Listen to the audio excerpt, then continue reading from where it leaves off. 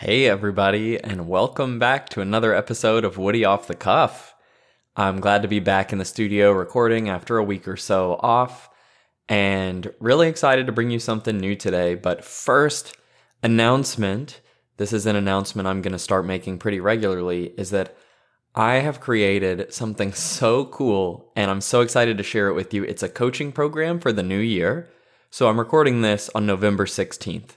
But come January 1st, there will be the cheapest, coolest, most hands-on me working with you coaching program for New Year's resolutions. And it will blow you away. And it's going to be so affordable and fun and invigorating. And so I just want to let you know that if you have not signed up for my newsletter, which I link in every podcast description, I link the free resources webpage, and the newsletter, if you sign up for the free resources, you get on my email newsletter. So if you're not on the email newsletter by signing up for the free mental health resources, please go do that if you're interested in the coaching offer. And the reason is sort of inspired by the Taylor Swift ticket debacle / fan presale of recent days. I'm going to do a pre-release for the fans 4 days before everybody else. So if you're on my email list, you're going to get access to this coaching on December 28th so that you can sign up for 4 days before I release it to the public. Because since it's one-on-one coaching, I can only do so much, right? So if I run out, at least it'll go to the real fans. So you heard it here first, that new coaching is coming. It's going to be super affordable. It's going to be super fun, and it'll help you start your new year off right. But if you want to make sure you have access, get on the email list by signing up for the free resources below. All right. There's the announcement. So let's just calm down and take a breath and talk a little bit for today. One of the things I am realizing in my life, and one of the reasons I named this podcast Woody Off the Cuff and not like the Mental Health Podcast or the Help I'm Overwhelmed Podcast or something like that, is because I'm learning the most just from seeing other people live their lives and taking the best inspiration I can from them. The more I go on in life, the less I value intellectual education and the more I value direct cultural and personal experience. Because in my personal life, information only does so much, education of intellect only does so much, but learning to think like a human and feel human and be connected to other humans has changed my life drastically. So I'm saying all this and telling you why I named my podcast, because today I'm going to try to just tell you what's happening with me without intellectualizing it. I do have a common theme, but I'm just going to kind of tell you some things that have happened to me and hope you can take inspiration from them. And if you can't, no big deal. But I really want to differentiate this podcast from the average life coaching or self-help podcast by giving less advice and doing more human, creative, emotional, personal experience. And I'll let you draw the lessons from it. You know I generally am pretty, what's the word? That's so funny that I can't think of the word, but I'm pretty well-spoken, I guess, and I can come off very polished. But I want you to know that today I'm just coming to you a little bit hoarse, a little bit tired, but really inspired. Oh, that rhymed. See how polished I am? And so I'm going to just talk to you about that. So this story for today kind of starts about a week and a half ago when I realized I was getting really envious of other successful people and really egotistical about it. I've been working so hard on humility and trying not to think too much of myself, but also not to think too little of myself and just think of myself as an average person and a human being. But a few things just, especially social media. Like I've talked about this before, but I have deep insecurity on social media. Every single person who's successful, I think, oh God, they're so much better than me. I'll never achieve anything. And that's funny because other people probably think the same thing about me. And like, it's just this circle. And yet I love how it connects us and how we can talk on social media. So I want to get over my insecurity instead of just having to live in a dark hole my whole life. So I was thinking, I had this really triggering moment where I was like, wow, I am insecure like AF. Like, what is going on? And So I did some digging and I found out some of the sources of my insecurity and found the emotions. And last Friday I talked to a close mentor of mine who gave me some meditations to do, and they just gave me some really nice stuff. And I talked to my trauma therapist, and they gave me really good therapy for an hour, and I felt all my feelings. But the truth is, at the end of all that, of talking about it, of doing emotional processing, of doing everything I could, I still felt like exhausted. And I honestly was thinking some of the darkest thoughts that I had thought in probably, 6 months to 9 months. And what's really interesting, and I hope this just sheds some light on how mental health works, is intellectually, I think pretty highly of myself. And I think that I'm totally a person who deserves kindness and happiness and love. And I think I'm doing a pretty good job in life. I think all those things, but that doesn't stop me from when I get really emotionally triggered to having intrusive thoughts of like self-harm or something really jarring, like not necessarily suicidal, but just intense, intrusive, negative thoughts, or the thought like, I hate myself or something like that. And so I've noticed multiple times in my life that even when I'm in a happy, well-regulated, and good place and intellectually think highly of myself, emotionally, I can be so jarred that intrusive thoughts come in and stuff comes in. And so I hope that just shows you that mental health is not just a cognitive exercise that we do on paper.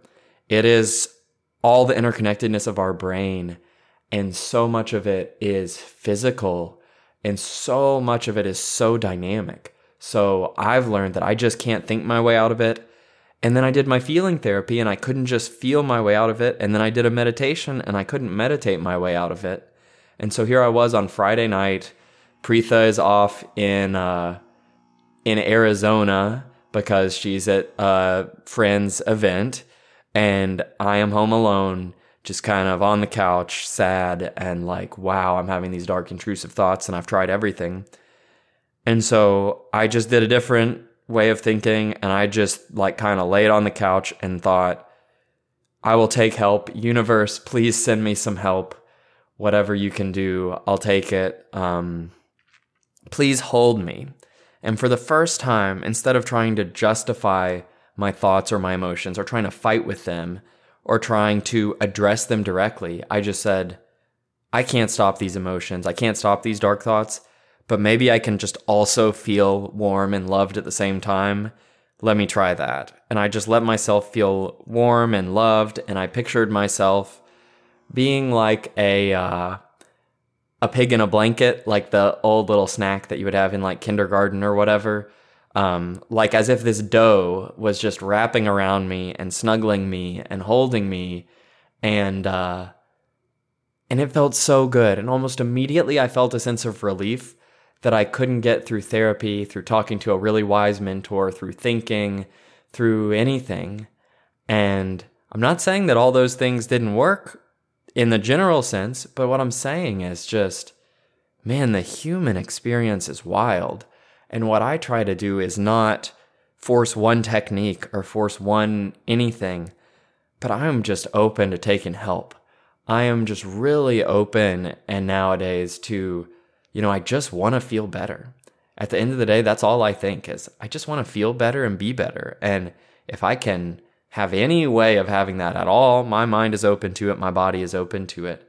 And somehow picturing myself being a little dough-wrapped, cuddled thing who was still in pain was the best way for that. So that's one story that I just thought might inspire you is, we are taught from a young age to fight back against our pain, right?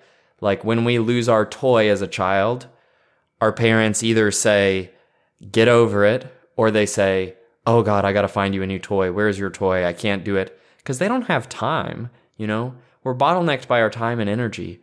But they don't always have time to just hold us and snuggle us for 3 hours every time we lose a toy. It's not our parents' fault.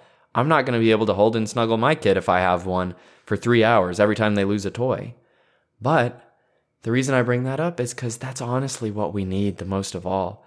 The more I live and the more I study this stuff and the more I experience it firsthand, the most important thing is not solving our problems, but having an overall feeling of being soothed, of being loved, of being cared for, of being held, you know? One other funny story that just stuck with me, even though the person didn't intend it, is Preetha told me a story about a coworker who was expecting a child.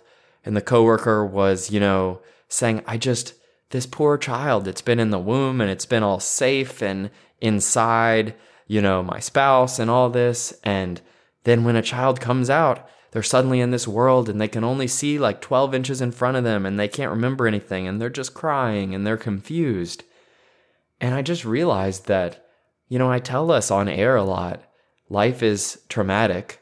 The best evidence for that is that being born is a traumatic experience. All this crazy stuff's going on and then you're crying and then, you're out in this strange space. And a lot of times nowadays it's a hospital and what's going on. And, the point is life really is traumatic.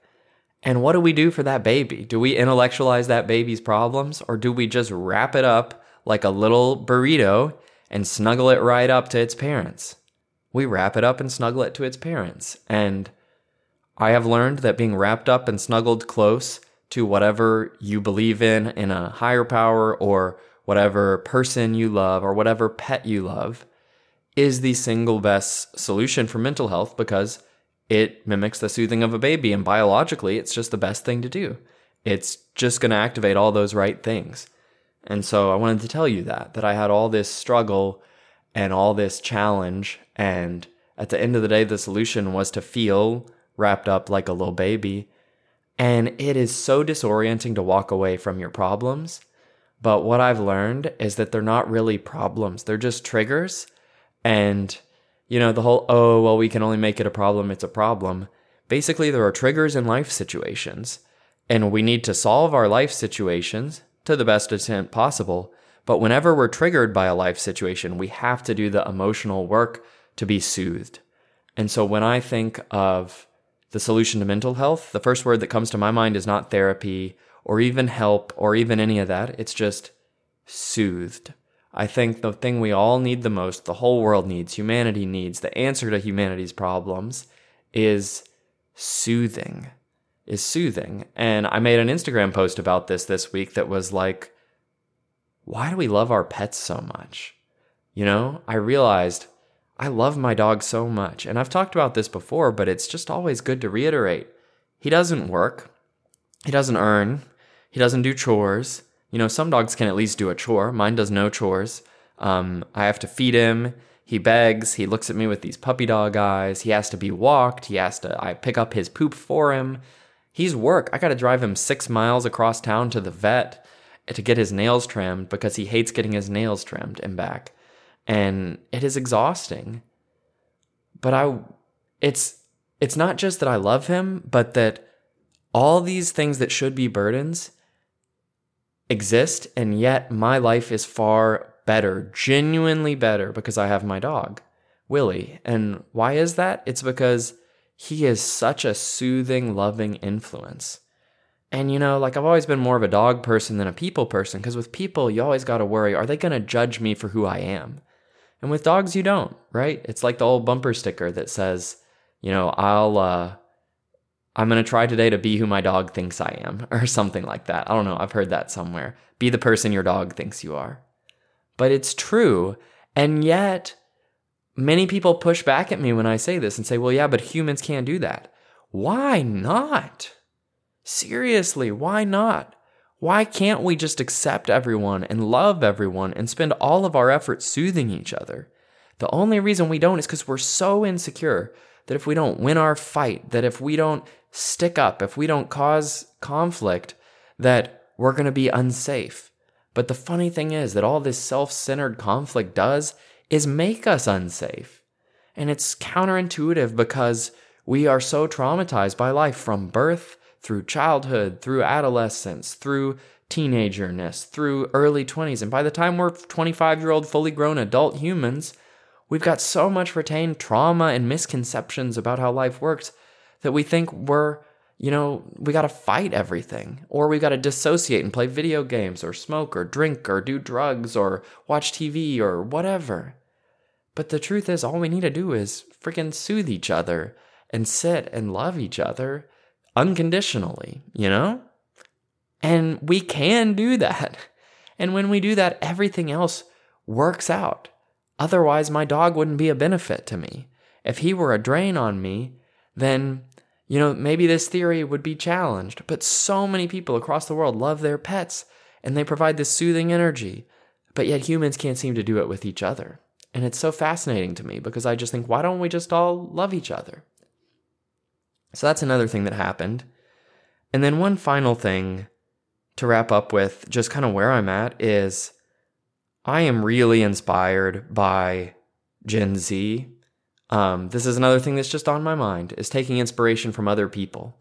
I know the midterm elections just happened, and essentially Gen Z were the people who turned up to vote just enough to where election deniers and to where people who want to limit rights of queer people like me and all that did not get elected by narrow margins because Gen Z showed up to vote for human rights. And as a millennial, I just want to say I am ever thankful to them. If you know a Gen Zer, this also grinds my gears, is when older generations say younger generations are lazy. All right. I was in a conversation which shall remain anonymous with a couple people, and they were talking about how this new generation in school they don't work the same way. They don't show up to appointments. And I found myself getting livid because here were two people discussing how this Gen Z doesn't show up. They don't care about their appointments, whatever. And I'm thinking, these people are the future. They care about the frickin' planet. Even I haven't done enough for the planet. They care about the planet. They care about human rights. They care about the most important things of all. And also, it's just a thing we do. We complain about the youth. And I don't get it. I'm just here to say I don't get it. And I realized that today because not only did Gen Z help my, beliefs and my queer safety be recognized by electing more people who are not on the far right, who do not want to don't say gay, although, DeSantis won his election by a landslide. That's a separate issue. But the point is, in general, man, they showed up in the polls. And the other thing is, I'm just inspired by the honesty they're showing up. The biggest way is not actually in the U.S. polls, okay? And this is what I want to kind of tie, because I know when we talk about U.S. politics, it gets hairy, but I'm not going to sit here and lie about my beliefs. I just made a podcast episode on sharing your truth. It's just my truth. You're allowed to have your truth true. You don't have to agree with me. But can we talk about Iran for a second? Are you up to date on what's going on? Because it is one of the most inspiring and yet most tragic things that's happening in the world right now. It is the single news story I care about the most, is what's going on in Iran, which is the massive protests against, the strict government in Iran that's in charge. I'm so not politically informed on a general sense that I don't even want to use specifics for the terminology, but I know what's happening to the people, which is this. A couple months ago, a woman had a few hairs sticking out of her hijab and was detained by morality police and ended up taking skull fractures. Trigger warning for violence and tragedy and death in this news story if you need to step away. But this woman ended up taking a beating essentially from these morality police and dying, and Iran has erupted in protests all across the nation, and kids are leading it, and kids are dying. And so, again, turning somber and morbid, but go look up the Iranian protests, because there is essentially an internet blackout there, and it's very hard to get as much social media access to them directly. But look up the news stories, get on social media you have and look up what is informative. There are 16-year-olds going out to protest their human rights every day who are literally being killed. And this is not accidentally someone got hurt. This is mass imprisonment, mass, not necessarily mass executions yet, but significant killings by the government of innocent teenagers and Gen Zers who are standing up for themselves. And it is so inspiring. So yeah, I could talk about American politics, but I think in American politics, we forget how good we have it because we're so busy fighting each other. And the reason I am so passionate about human rights in my American politics is because I see what happens to people who are anti-human rights in anti-human rights nations.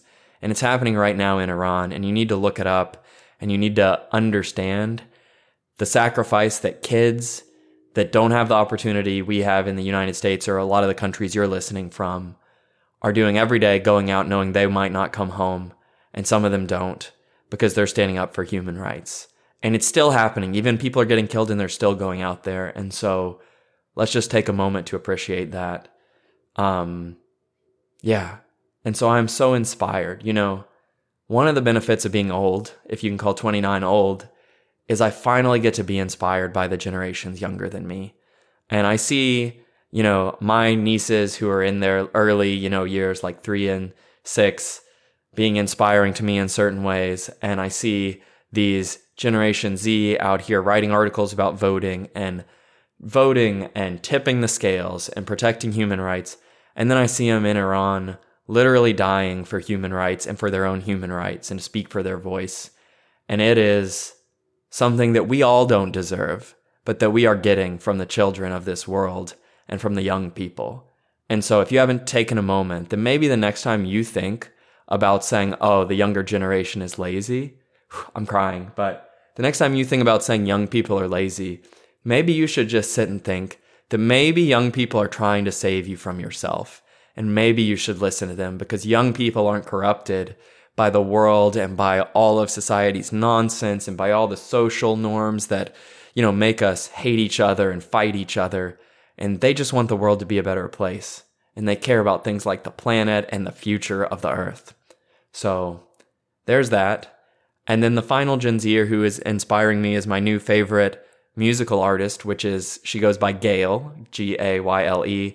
You've probably heard her songs on the radio. She came out with a really popular song this year called ABCDEFU. It's really good. I love it. She's 18. Musician from Nashville.